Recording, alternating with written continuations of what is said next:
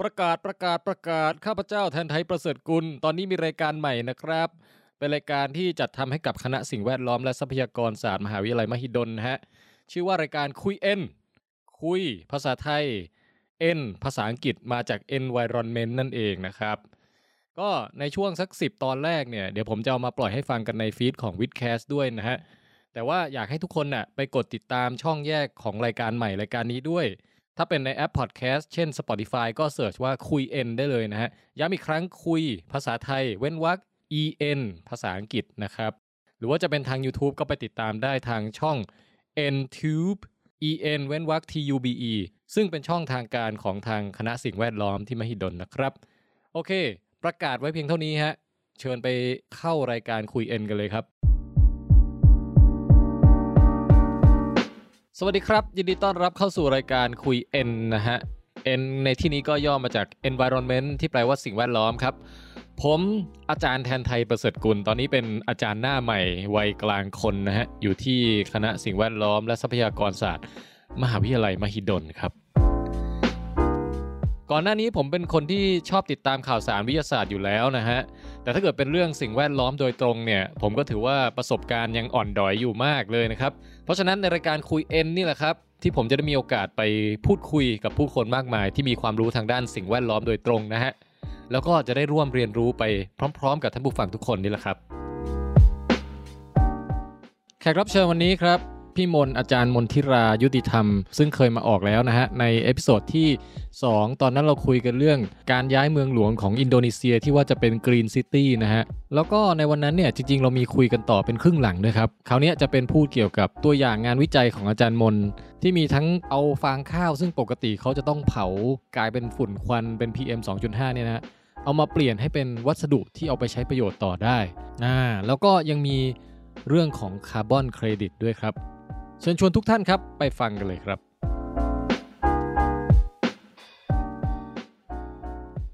ตอนนี้พี่กำลังให้เด็กทำจานจากฟางข้าวค่ะมาแทนจานโฟมแต่ว่าใช้ฟางข้าวที่แบบปกติเขาจะเผา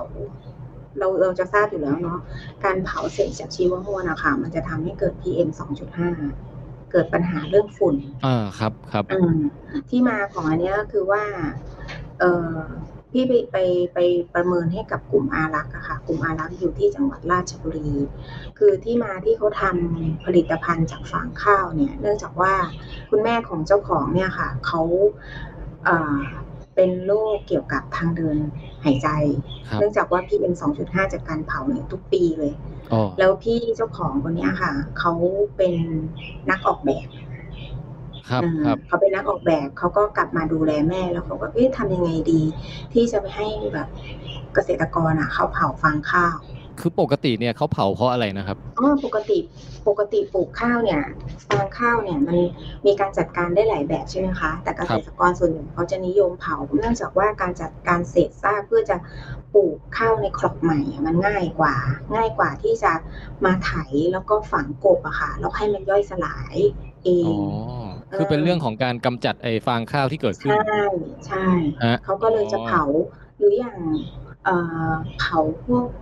ฟางอ้อยอะค่ะกับพวกอ้อยอะปกติเวลานี้เขาก็จะเผาใช่ไหมคะอ้อยเพราะว่ามันจะมีใบมันเยอะนี่ก็เผาเพื่อจะได้เตรียมสำหรับปลูกรอบใหม่ได้ง่ายเพราะว่าถ้าไม่เผาเนี่ยการที่เราจะไถกบหรือปล่อยให้มันย่อยเองอะค่ะมันใช้เวลาเยอะครับคือเผาก็คือกลายเป็นเหมือนหลังจากนั้นก็จะย่อยสลายได้เร็วขึ้นมากอย่างนี้มั้ยก็คือเศษซากมันก็จะหายไปแต่ว่ามันก็จะมีปัญหาเคลียร์พื้นที่ด้วยอะไรด้วยใช่ไหมเคลียร์พื้นที่ง่ายกว่าค่ะแล้วก็แต่ถ้าพูดถึงพวกคุณสมบัติของดินอะไรการเผามันก็จะทำให้พวกจุลินทรีย์อะไรเงี้ยค่ะมันโดนทำลายไปด้วยไปกับไฟเป็นกับไฟด้วยอะไรเงี้ยค่ะทีนี้พอเผาเยอะๆปุ๊บอะค่ะก็มันก็จะมีเรื่องของ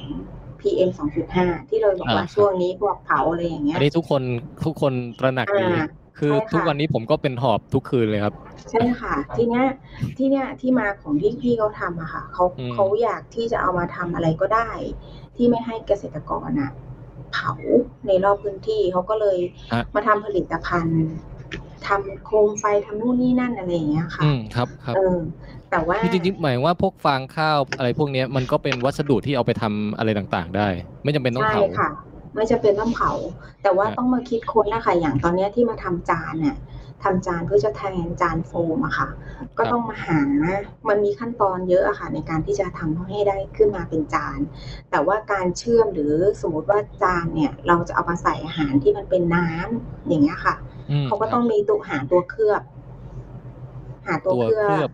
เพื่อไม่ให้น้ำมันซึมอะไรอย่างเงี้ยค่ะเข้าไปอะไรเงี้ยค่ะเขาก็ต้องมีการคิดค้นอะไรพวกเนี้ยด้วยแต่ในส่วนของพี่เองเนี่ยพี่จะประเมินให้เขาว่าจานหนึ่งจานที่ทำจากฟางข้าวเนี่ยมันปล่อยผลกระทบสิ่งแวดล้อมในเรื่องพี่ทำเป็นคาร์บอนฟุตพริ้นท์นะคะการประเมินการปล่อยก๊าซเรือนกระจกต่อผลิตภัณฑ์ว่ามันปล่อยเท่าไหร่อะไรเงี้ยเมื่อเราได้ออกมาแล้วเนี่ยจากกระบวนการผลิตอะไรทั้งหมดอะแล้วมาเปรียบเทียบกับจานโฟมหรืออะไรพวกนี้ค่ะเราก็เคลมได้เลยว่าอันนี้เป็นมิตรกับสิ่งแวดล้อมอันนี้ก็จะเป็น add value ให้กับเกษตรกรอันนี้คือตอนแรกเนี่ยคนในพื้นที่เขาคิดทำอันนี้ขึ้นมาแล้วพี่ไปช่วยประเมินให้เขาคนที่บอกว่าแม่เป็นโรคหอบหืดใช่ไหมใช่ค่ะใช่แล้วตัวเขาเองเป็นนักออกแบบใช่เขาเป็นนักออกแบบตอนนี้ก็เป็นพี่เขาก็เป็นคนถ่ายทอดมันถ่ายทอดองค์ความรู้ให้กับชุมชนอื่นๆด้วยครับอันนี้คือทำกันในแบบในระดับชุมชนเลยไม่ใช่ว่าเป็นโรงงานอุตสาหกรรมอะไรไม่ค่ะเป็นเหมือนวิสาหกิจอะค่ะชุมชนครับก็เป็นเล็กๆแต่ว่ามันทำออกมาแล้วเขาเรียกว่าอะไรได้ประสบความสำเร็จเขาก็ประสบความสำเร็จตอนนี้ก็เหมือนขยายมาที่บางใหญ่ใกล้ๆเราเนี่ยค่ะนนทบุรีตรงนี้ก็เป็นพื้นที่ที่มีเกษตรกรที่เขาปลูกข้าวอยู่เยอะเขาก็มีเผาก็พยายามช่วยลดเขาอะค่ะแล้วก็ทำมาเป็นนี่ด้วยค่ะเป็นเหมือนตรงบางใหญ่เนี่ยเขาจะมีเป็นกลุ่มที่เป็นเกษตรอินทรีย์ปกติเวลาห่อผลิตภัณฑ์นะคะแพ็กเกจผลิตภัณฑ์เนี่ยเขาก็จะใช้พลาสติกอะไรอย่างเงี้ยใช่ไหมคะเขาก็ใช้ฟางข้าวที่ทำเป็นเหมือนคล้ายๆกระดาษสาเป็นกระดาษแผ่นใหญ่ๆเนาะแต่เขาใช้ฟางข้าวมาทำเป็นกระดาษอันนี้ค่ะก็มาทำเป็นกระดาษห่อผลิตภัณฑ์ของเขาอันนี้ก็ช่วยลดเวสต์ได้ด้วยช่วยลดการปล่อย PM 2.5 ได้ด้วยแล้วก็ add value ให้กับเศษวัสดุทางการเกษตรเหลือทิ้งนะคะได้ด้วยแล้วที่พี่มนไปประเมินมันมีประเมินมิติไหนบ้างนะฮะแล้วค่ามันออกมาเป็นยังไงบ้างเนี่ยครับเห็นได้ชัดเลยไหมว่าช่วยได้จริงๆเนี่ยก็ตอนนี้นักศึกษากำลังทำอยู่ใกล้ๆจะเสร็จแล้วอะค่ะก็คือพี่ประเมินกระบวนการผลิตเนาะคือหนึ่งเทียบก่อนเลยว่าฟางข้าวเนี่ยสมมติทั้งประเทศทั้งจังหวัดราชบุรีเนี่ยมันมีเศษฟางข้าวเนี่ยกี่ตันต่อไร่เราก็เอาตรงนั้นนะคะมาเพื่อจะทำเป็นพี่ทำเฉพาะจานฟางข้าวเนาะจะได้กี่จานครับแล้วก็ประเมินทั้งกระบวนการผลิตของจานเนี่ยค่ะแล้วก็ได้ค่าการปล่อยก๊าซเรือนกระจกออกมาแล้วก็เอาค่าตรงนี้ค่ะมาเปรียบเทียบกับโฟม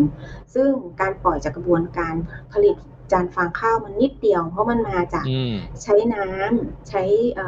อะไรใช้โซดาไฟตอนที่มันต้องย่อยอะค่ะคือเขาต้องต้มด้วยเขาต้องต้มฟางข้าวเพื่อให้ย่อยเนาะย่อยแล้วก็มาทำเป็นแผ่นอย่างเงี้ยค่ะตอนต้มนั้นก็จะมีปล่อยนิดหน่อยแล้วก็มีใช้เครื่องที่จะใช้บัตรบดให้มันให้ความร้อนเพื่อให้มันเป็นแผ่นนะคะครับอันนี้ก็เป็นเครื่องที่ได้จากกระทรวงพลังงานเนาะที่เขาทำให้ที่เขาเหมือนถ่ายทอดเทคโนโลยีให้กับวิสาหกิจอะไรเงี้ยค่ะก็ได้ลดในส่วนนี้เพราะเราก็จะมองเนาะว่าเป้าหมายของงานเนี้ยค่ะ1ลดการปล่อยมลพิษทางอากาศเนาะอันที่2ก็คือ add value ให้กับเศษซากวัสดุไม่งั้นก็คือเผากลายเป็น PM กลายเป็นคาร์บอนใช่ถ้าทำได้เยอะตรงนี้ค่ะเรา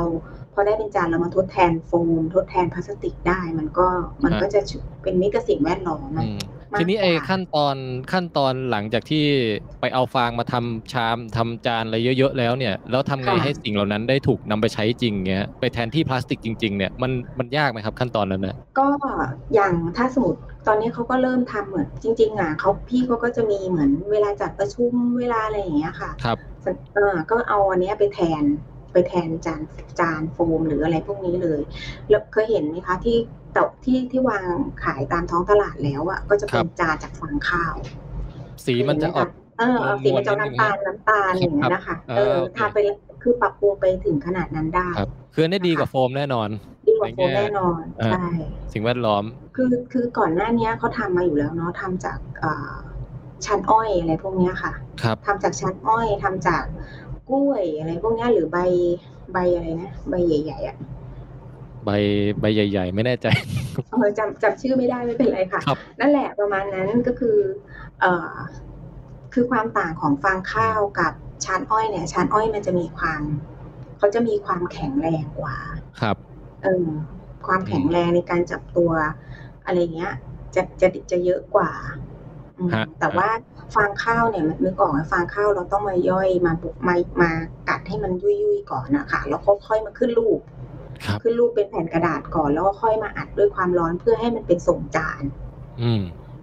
เนี่ยค่ะกระบวนการอาจจะต่างในกระบวนการผลิตอาจจะต่างกันนิดนึงครับค่ะก็เชียร์ให้ขยายผลได้เยอะฮะจะได้ช่วยลดการเผาให้เกิด PM ค่ะลดเพราะว่าตอนนี้ที่พี่เขาทำเนี่ยอันนึงที่ยังไม่ค่อยสักเซสก็คือการหาตัวมาเคลือบอะค่ะเพื่อจะได้ใส่อาหารที่มันมีความชื้นได้เป็นพวกน้ำพวกอะไรเงี้ยได้ตอนนี้ใส่ได้แค่อาหารแห้งอันนั้นก็เป็นเรื่องของทำไงให้โปรดักต์มันเวิร์กด้วยนะใช่ค่ะแล้วในทางเศรษฐศาสตร์คือเจ้าของไร่นาทั้งหลายเนี่ยครับเขายินดีที่จะทำแบบนี้ไหมครับคือหมายว่ามันดีสำหรับเขาด้วยไหมในแง่ของแบบว่ามีคนมาซื้อสิ่งที่เขาจะเผาทิ้งนะดีค่ะก็คือเขาก็จะมีเกษตรกรที่เขาก็ซื้อในราคาที่สูงกว่าเขาไปทำปุ๋ยหรืออะไรอย่างเงี้ยค่ะ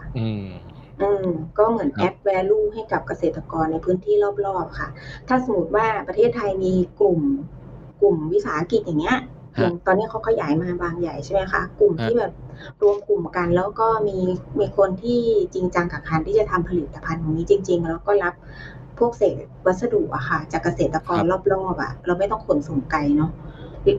จากเกษตรกรรอบๆแล้วมาส่งให้พื้นที่อะไรอย่างเงี้ยค่ะมันก็กระจายไปหลายๆพื้นที่มันก็น่าจะช่วยลดได้ครับอีกสัก10 ปีนี่ PM จะหายไหมครับมันไม่ใช่มิติของคือ PM 2.5 เนี่ยมันไม่ใช่มิติแค่ทางของการเผาอย่างเดียวเนาะครับการเผานี่ถือว่าเป็นหนึ่งในตัวหลักนะฮะเป็นหนึ่งด้วยแล้วก็มาจากส่วนอื่นด้วยจากภาคอุตสาหกรรมด้วยจากรถยนต์ด้วยมันมีหลายแหล่งอะค่ะไม่ใช่เฉพาะแค่เรื่องของการเผาเท่านั้นมันมาแหล่งอื่นด้วยอะค่ะรถเนี้ยถ้าต่อไปเราเปลี่ยนไปใช้รถไฟฟ้าครับหรือเราเปลี่ยนไปใช้รถสาธารณะที่มันมีการจัดการเขาเรียกอะไรวางโครงที่ดีแล้วก็ประชาชนมาใช้ได้เยอะขึ้นอย่างเงี้ยค่ะมันก็จะช่วยลดได้สมมุติถ้าภายในสัก10 ปีเนี่ยพวกวัตถุดิบที่เขาจะเผาทั้งหลายเนี่ยก็ถูกเอาไปใช้งานอย่างอื่นหมดจะได้ไม่ต้องเผารวมทั้งรถยนต์ในที่วิ่งไปวิ่งมาก็เปลี่ยนเป็นรถไฟฟ้าสักครึ่งนึงสมมุตินะฮะ 50% อันนี้มันก็น่าจะดีขึ้นเยอะแล้วน่าจะดีขึ้นเยอะค่ะคือน่าจะสัมผัสได้ในเวลาที่เราสูดหายใจอะไรอย่างเงี้ยเพราะว่าอยู่สารยาเองปี2 ปีที่พี่มีปัญหาเรื่องสุขภาพเรื่องภูมิแพ้ค่ะ 2-3 ปีที่ผ่านมาเนี่ย2-3 ปีที่ผ่านมาเนี่ยช่วงประมาณสักมกรากุมภาเนี่ย PM เยอะๆเนี่ยอยู่ไม่ได้นะคะมีแบบว่าเคยแบบเดินไปแล้วหายใจทำไมเราเหนื่อยจังอะไรเงี้ยขนาดสารยานี่ถือว่าดีแล้วนะครับค่ะคือช่วงนี้ผมก็ไม่รู้เกี่ยวกับ PM เปล่าแต่ว่าผมกลับมาเป็นหอบอีกรอบนึงหลังจากไม่ได้เป็นมาหลายปีครับต้องแบบคอยพ่นยาไม่งั้นมันจะหายใจแบบไม่ค่ะสารยาดีค่ะแต่ว่าตรงมหิดลเนี่ยมันจะเป็นเหมือนทิศทางลมคือเราไม่ใช่ซอสอะค่ะแต่เราเป็นจุดที่รับเพราะว่าทิศทางของ PM มันจะมารวมอยู่ตรงนี้ตรงจุดเราครับถ้าขยับมาหน่อยสาย3สาย2ก็จะไม่ค่อยมีปัญหาเท่าไหร่แต่ตรงสารยาตรงมหิดลเลยจะปัญหาเยอะครับ โอเคครับก็อันนี้เล่าตัวอย่างงานที่พี่มนแบบคอยดูอยู่เรื่องหัวข้อหนึ่งนะฮะมีนักศึกษาทำอยู่เยอะเลยใช่ไหมครับก็มีนักศึกษาทำอยู่ค่ะครับแล้วก็อีกสักหัวข้อหนึ่งไหมครับมีเวลาอีกสักประมาณ10 กว่านาทีเผื่อจะเป็นเพราะพี่มนทำงานหลากหลายใช้ได้เลยครับมีหลายโครงการมากทำงานหลากหลายมีอะไรยกตัวอย่างสั้นๆได้อีกสักหนึ่งเรื่องไหมฮะครับเรื่องคาร์บอนเครดิตก็ได้คาร์บอนเครดิตครับเรื่องคาร์บอนเครดิตก็ได้ค่ะเพราะตอนนี้คือถ้าเราเชื่อมโยงไปเกี่ยวกับเรื่องของการปล่อยก๊าซเรือนกระจกเนาะเราจะเห็นว่าตอนนี้เราหมายถึงว่าประชาคมโลกหรือเราเองเนี่ยค่ะเราจะให้ความสำคัญกับการที่จะลดการปล่อยก๊าซเรือนกระจกแล้วก็เราตั้งเป้าหมายเนาะในปี2573ป่ะไม่แน่ใจเนาะอีกประมาณประมาณนี้ค่ะเราตั้งเป้าว่าเราอยากจะเป็นคืออยากจะช่วยกันลดการปล่อยก๊าซเรือนกระจกเพราะว่าเขาบอกว่าถ้าอุณหภูมิของโลกเพิ่มขึ้น1 องศาเป็นยังไง2 องศาเป็นยังไงใช่ไหมคะ2 องศาประเทศที่เป็นเกาะก็มัลดีฟที่เราอยากไปเที่ยวก็อาจจะจมอยู่ใต้เกาะไปแล้วครับซึ่ง1 องศาเนี่ยเราไม่ทันแล้วแต่ว่า2 องศาเรายังทันอยู่ยังพอทันอยู่คือประเทศที่เป็นอย่างประเทศไทยเราเองเนี่ยประเทศไทยก็มีความเสี่ยงเพราะประเทศไทยเราเป็นพื้นที่ที่อยู่ติดกับทะเลค่อนข้างเยอะถ้าเราดูนะคะตั้งแต่อันดามันลงมาอ่าวไทย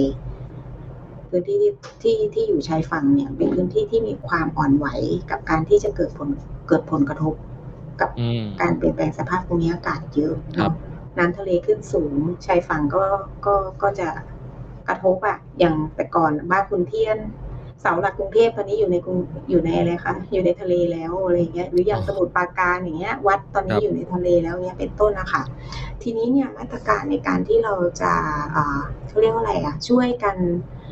นลดหรือว่าเพิ่มพื้นที่ที่มีศักยภาพในการกักเก็บคาร์บอนเนี่ยก็ให้ความสำคัญคือปัญหา climate change เนี่ยครับเรื่องน้ำระดับน้ำทะเลก็เรื่องหนึ่งแต่ว่าที่สำคัญคือสภาพอากาศแปรปรวนที่เราเห็นอยู่ทุกวันนี้ร้อนจัดพายุจัดอะไรทั้งหลายทั้งแหล่เนี่ยหรือบางที่ก็หนาวจัดอะไรอย่างเงี้ยครับมันไอความสุดขั้วมันตรงนั้นน่ะที่น่ากลัวใช่ไหมฮะเราคือเราจะเห็นความแปรปรวนเนาะคืออย่างสภาพอากาศมันแปรปรวนอย่างชัดเจนเราจะเห็นว่าฤดูหนาวมันจะไม่ใช่เป็นแค่ช่วงนี้แต่ก่อนเด็กๆเราจะรู้ว่าช่วงเดือนนี้ถึงเดือนนี้เป็นหน้าหนาวเนาะช่วงเดือนนี้ถึงเดือนนี้เป็นหน้าร้อนเนาะช่วงนี้เป็นหน้าฝนเนาะแต่ตอนนี้สังเกตแค่ประเทศไทยอะค่ะตายอากาศเย็นเป็นไงคะช่วงเดือนมีนาหรืออย่างบางปีเดือนเมษาอากาศเย็นอะไรอย่างเงี้ยค่ะหรืออย่างบางฝนตกช่วงที่ฝนไม่ควรจะตกก็ตกอย่างเงี้ยเป็นต้นอันนี้ค่ะเป็นอันนึงที่เราเห็นความแปรปรวนที่เกิดขึ้นหรืออย่างจำนวนพายุหรือความรุนแรงของพายุอย่างแต่ก่อนเราไม่เคยเห็นในพายุงวงช้างที่มันเกิดขึ้นอยู่ในกรุงเทพมหานครจำได้ไหมคะข่าวปีที่แล้วที่พายุงวงช้างสมุทรปราการที่มันพัดบ้านพัดหมู่บ้านผมไม่ทันดูข่าวนั้นฮะเนี่ยค่ะก็คือทอร์นาโดเมืองไทยอะไรอย่างเงี้ยเหรอครับใช่เหตุการณ์แบบนี้ไม่เคยเกิดขึ้นในประเทศไทยหรืออย่างจังหวัดระยองเนี้ยเป็นอะไรปลาบึกเนี้ยค่ะเข้ามาพายุปลาบึกเข้ามาเนี้ยช่วงเนี้ยอย่างเงี้ยเหตุการณ์30-40 ปีไม่เคยเกิดเลยเนี้ยค่ะมันเกิดความแปรปรวนเนาะทีนี้พอมองทิศทางที่เราจะประชาคมโลกอะค่ะพยายามที่จะช่วยกันหรือแม้แต่นโยบายของประเทศไทยเราเองอะค่ะถ้าเป็นเรื่อง climate change ก็จะเป็นหน่วยงานที่เป็นหลักก็คือองค์การบริหารจัดการก๊าซเรือนกระจกเนาะเขาก็จะคิดมาตรการหรือว่าทิศทางที่จะมาช่วยอะค่ะอันนึงก็คือเรื่องของคาร์บอนเครดิตเคยได้ยินเนาะขายเครดิตขายเครดิตอะไรอย่างเงี้ยค่ะเดี๋ยวนะครับองค์การตะกี้ชื่ออะไรนะฮะองค์การบริหารจัดการก๊าซเรือนกระจกหรือว่ามีด้วยเหรอครับมีค่ะชื่อย่อคือ TGO TGO เราจะได้ยินคือเป็นหน่วยงานคล้ายๆถ้าเทียบก็คือเป็นหน่วยงานคล้ายๆกับ IPCC อะค่ะครับแต่อันนี้เป็น IPCC ของประเทศไทยของประเทศไทยของประเทศไทยก็อยู่ภายใต้กระทรวงทรัพยากรธรรมชาติและสิ่งแวดล้อมครับเขาก็จะดูในเรื่องของโครงการอะไรที่เกี่ยวกับการลดการปล่อยก๊าซเรือนกระจกอย่างเงี้ยอย่างเช่นโครงการ การลดก๊าซเรือนกระจกภาคสมัครใจ เช่นการปลูกป่าอย่างเงี้ยค่ะ หรือการเอาของเสียมาทำพลังงาน หรือเป็นเรื่องของพลังงานทดแทนอะไรพวกเนี้ยค่ะ ครับ แล้วก็จะมีอันหนึ่งที่พี่จะพยายามจะบอกว่าคือเรื่องของคาร์บอนเครดิต คาร์บอนเครดิตมาแล้ว คาร์บอนเครดิตก็คือว่าสมมุติว่าประเทศไทยปล่อยหรือว่าหน่วยงานใดหน่วยงานหนึ่งปล่อยก๊าซเรือนกระจกเยอะ แต่ว่าเรามีคอมมิตเมนต์ว่าเราจะต้องลดอะค่ะแต่เราทำไม่ได้ สมมติอย่างสมมติสหรัฐอเมริกาก็ได้เขาปล่อยเยอะ แต่ว่าเขามีคอมมิตเมนต์เขาเป็นประเทศที่พัฒนาแล้วเขาต้องการที่จะทำยังไงให้เป็นเน็ตเนี่ยค่ะเขาก็ต้องไปซื้อเครดิตของประเทศไทยที่ปลูกป่าอย่างเงี้ยเป็นต้นเพื่อจะได้เอามาบาลานซ์ว่าเขาไม่ได้ปล่อยเป็นเน็ตแต่ว่าเขาต้องเสียเงินซึ่งคาร์บอนเครดิตเนี่ยค่ะมันก็จะเป็นการซื้อขายเหมือนซื้อขายหุ้นเป็นตลาดค่ะ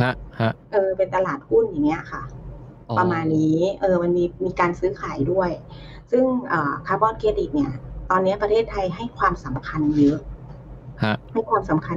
โดยเฉพาะเรื่องของการปลูกป่าอย่างงานที่พี่ทำอย่างเงี้ยเรื่องของการปลูกป่าหรือเรื่องของการที่เขาตอนนี้เขามามองเรื่องของยางพาราแหละไม้ยืนต้นแล้วเพราะยางพาราเพื่อเทียบศักยภาพในการกักเก็บคาร์บอนน่ะมันจะเทียบเท่าคล้ายๆกับป่าคือศักยภาพมันเทียบเท่ากับป่าเลยอะค่ะแต่ว่าการประเมินที่จะให้ได้เครดิตตรงเนี้ยเรายังไม่ได้ประเมินอย่างจริงจังตอนนี้การยางเขาก็พยายามลงมาเพื่อจะเอาตรงนี้ค่ะเป็นเครดิตแล้วมันมีวิธีวัดแบบอย่างเป็นสากลใช่ไหมฮะว่าดูดเข้ามาเท่าไหร่ต่อปีแล้วจะได้เท่ากับกี่เครดิตอะไรอย่างเงี้ยครับคือมันมีวิธีการวัดหลายวิธีเนาะมีหลายแบบเนาะอย่างที่บอกค่ะถ้าเป็นวิธีการนั่งเทอมก็คือเราตัดต้นไม้เลยแล้วก็มาวัดเลยตัดต้นไม้เพื่อหามวลชีวภาพของเขาคือตัดเลยว่า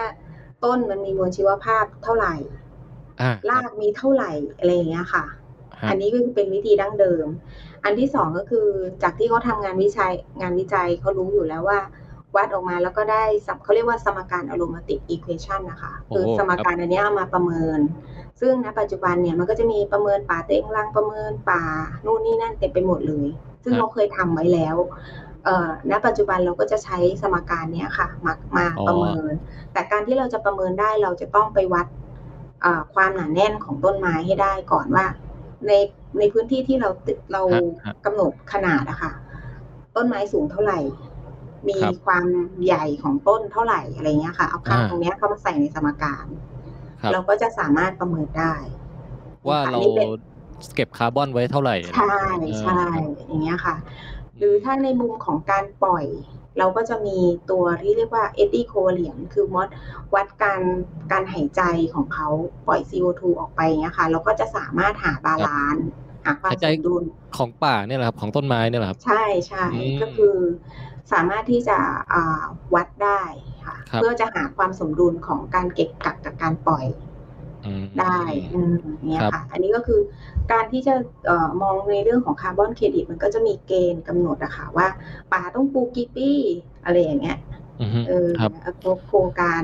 มีข้อกำหนดของเขาอะค่ะในของ TGO เขากำหนดไว้อยู่แล้วเครดิตนี่คือคนที่ได้เครดิตนี่คือเป็นระดับประเทศเหรอครับคือรัฐบาลไทยได้เครดิตอย่างเงี้ยนะอาจจะทำเป็นแค่โครงการของสมมุติอย่างปตท.อย่างเงี้ยปตท.เขาปลูกป่าอย่างเงี้ยค่ะพื้นที่กี่ไร่เขาก็คำนวณออกมาเขาก็สามารถที่จะเคลมวัดเป็นเครดิตของเขาได้แล้วเขาไปเอาเครดิตนี้ไปใช้ได้ตอนไหนฮะคือเครดิตอันเนี้ยมันจะมีตลาดซื้อขายค่ะครับไปแลกเป็น Shopee Point อะไรอย่างงี้จะเป็นประมาณอย่างนั้นไหมคือมันจะมีตลาดซื้อขายเหมือนหุ้นน่ะสมมุติว่าเราสนใจเรามาซื้อเครดิตเราอยากได้สักประมาณ500อย่างเงี้ยค่ะเราก็ไปซื้อในตลาดแต่ถ้าเราซื้อคือแปลว่าเราต้องการที่จะปล่อยคาร์บอนเราเลยต้องซื้ออย่างนี้เหรอฮะคือเราอาจจะคือบริษัทอาจจะต้องมีคือเคลมอะค่ะว่ากิจการของเขาครับลดเขาเรียกว่าอะไรเป็น net zero อะไรอย่างเงี้ยคือไปซื้อเครดิตตรงเนี้ยเข้ามาเคลมในตัวกิจการแต่ว่าข้อกำหนดของคาร์บอนเครดิตสมมติปลูกป่าเนี้ย เขาจะกำหนดว่าต้องปลูกป่ากี่ปีไม่ใช่ว่าคุณคำนวณเสร็จแล้วคุณตัดป่าไม่ได้นะคะครับคือพอผ่านได้เครดิตจบแล้วตัดเลยไม่ได้เขาจะมีข้อกำหนดว่าป่านี้ต้องไว้กี่ปีอะไรอย่างเงี้ยค่ะมีระยะเวลาของมันค่ะโอ้ก็คือมีกฎเกณฑ์ต่างๆที่ทำให้มันเป็นระบบระเบียบนะแล้วใครเป็นคนคุมกฎอะครับพี่สมมุติว่าไม่ทำตามเนี้ยแล้วเกิดอะไรขึ้นมีเป็นเหมือนบริษัทที่ดูแลเรื่องการซื้อขายอยู่อะค่ะเพราะว่าอย่างในอดีตเนี่ยราคามันไม่ได้จูงใจที่จะให้คนทำจริงจังนะส่วนใหญ่คนที่ทำโครงการแบบนี้ค่ะก็คือจะทำเขาเรียกว่าทำในภาคสมัครใจครับทำโดยภาคสมัครใจอย่างปตท.อย่างเดิมทีเนี่ยเขาปลูกป่าเนี่ยเขาพี่เองก็ไปประเมินให้เขาเนาะประเมินโครงการให้เขาคือเขาคล้ายๆเดิมทีเขาจะทำไปคล้ายๆกับ CSR แต่พอ TGO มีข้อกำหนดอะค่ะว่าเป็นการลดก๊าซเรือนกระจกภาคสมัครใจภาคป่าไม้เขาก็เข้าโครงการแล้วก็ได้เซอร์ติฟิเคตจาก TGO อย่างเงี้ยค่ะมันก็เป็นเหมือนเขาเรียกว่าอะไรอะเ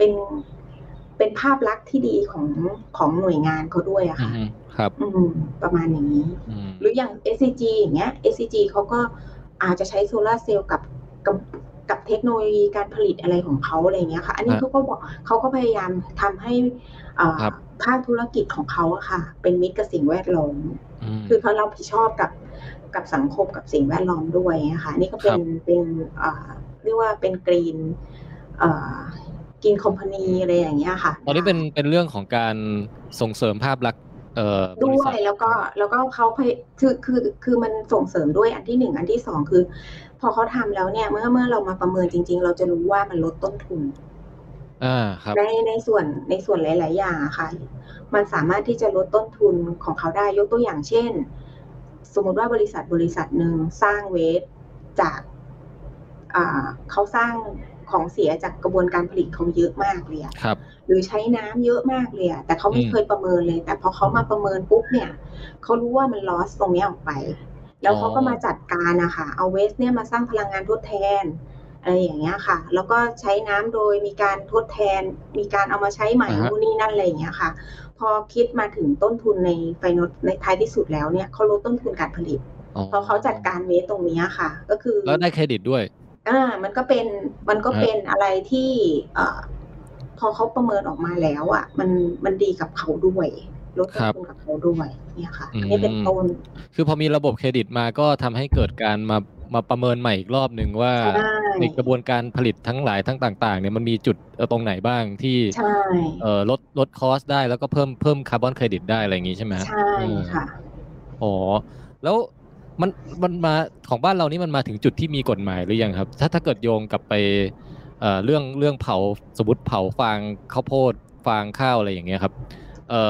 อย่างเงี้ยคือมีกฎหมายมาบอกอย่างว่าคุณเผาเท่านี้คุณต้องจ่ายค่าราคาคาร์บอนเครดิตเท่านี้นะอะไรอย่างเงี้ยคำถามที่ดีมากค่ะตอนนี้ยังไม่มีแต่ในอนาคตนะคะมีโอกาสที่จะเกิดขึ้นถ้าภาคธุรกิจไม่ทำไม่ปรับตัวก็เหมือนอย่างที่บอกค่ะว่าประเทศไทยเป็นประเทศที่ปล่อยก๊าซเรือนกระจกต่อหัวเยอะถึงแม้ว่าเป็นประเทศเล็กๆนะคะปล่อยเยอะนะคะแต่ว่าประเทศไทยมีโครงการพวกนี้ค่ะที่ลดการปล่อยก๊าซเรือนกระจกเราทำได้ดีถือว่าถ้าตัวพี่มองว่ามันเป็นแนวนะอาจจะเป็นแนวหน้าของโลกได้คือเราไม่ได้น้อยไปในหน้าไปกว่าใครอะค่ะเพราะว่าถ้าเกิดเราไม่ทำในอนาคตเนี่ยสมมติเขาเคลมว่าประเทศไทยจะต้องลดนะเราปรับตัวไม่ทันแล้วถ้าเราไม่รองรับอะค่ะอันนี้ก็ย้อนกลับไปในภาคธุรกิจเหมือนกันถ้าไม่ทำในอนาคตก็มีโอกาสที่จะต้องเสียค่าใช้จ่ายที่จะเป็นมิตรกับสิ่งแวดล้อมมากขึ้นครับผมประมาณนี้ตอนนี้ยังไม่มีกฎหมายแต่ในอนาคตก็มีโอกาสที่จะเกิดขึ้นแต่เริ่มเป็นรูปเป็นร่างเป็นระบบระเบียบมากขึ้นแล้วจากตั้งแต่ตอนที่คอนเซปต์เรื่องคาร์บอนเครดิตนี่กำเนิดขึ้นมาใช่ไหมครับโอเคงั้นก็ขอบคุณพี่มนที่ให้ความรู้เรื่องนี้ฮะครับขอบคุณมากค่ะครับ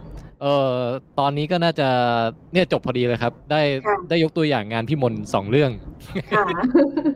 เดี๋ยวไว้คงได้มีโอกาสมาแบบมาเล่าเรื่องอื่นๆอีกยังมีอีกเยอะใช่ไหมฮะ ก็มีค่ะ ครับผมครับโอเคครับวันนี้ก็ขอบคุณพี่มนต์มากครับค่ะสวัสดีครับสวัสดีค่ะ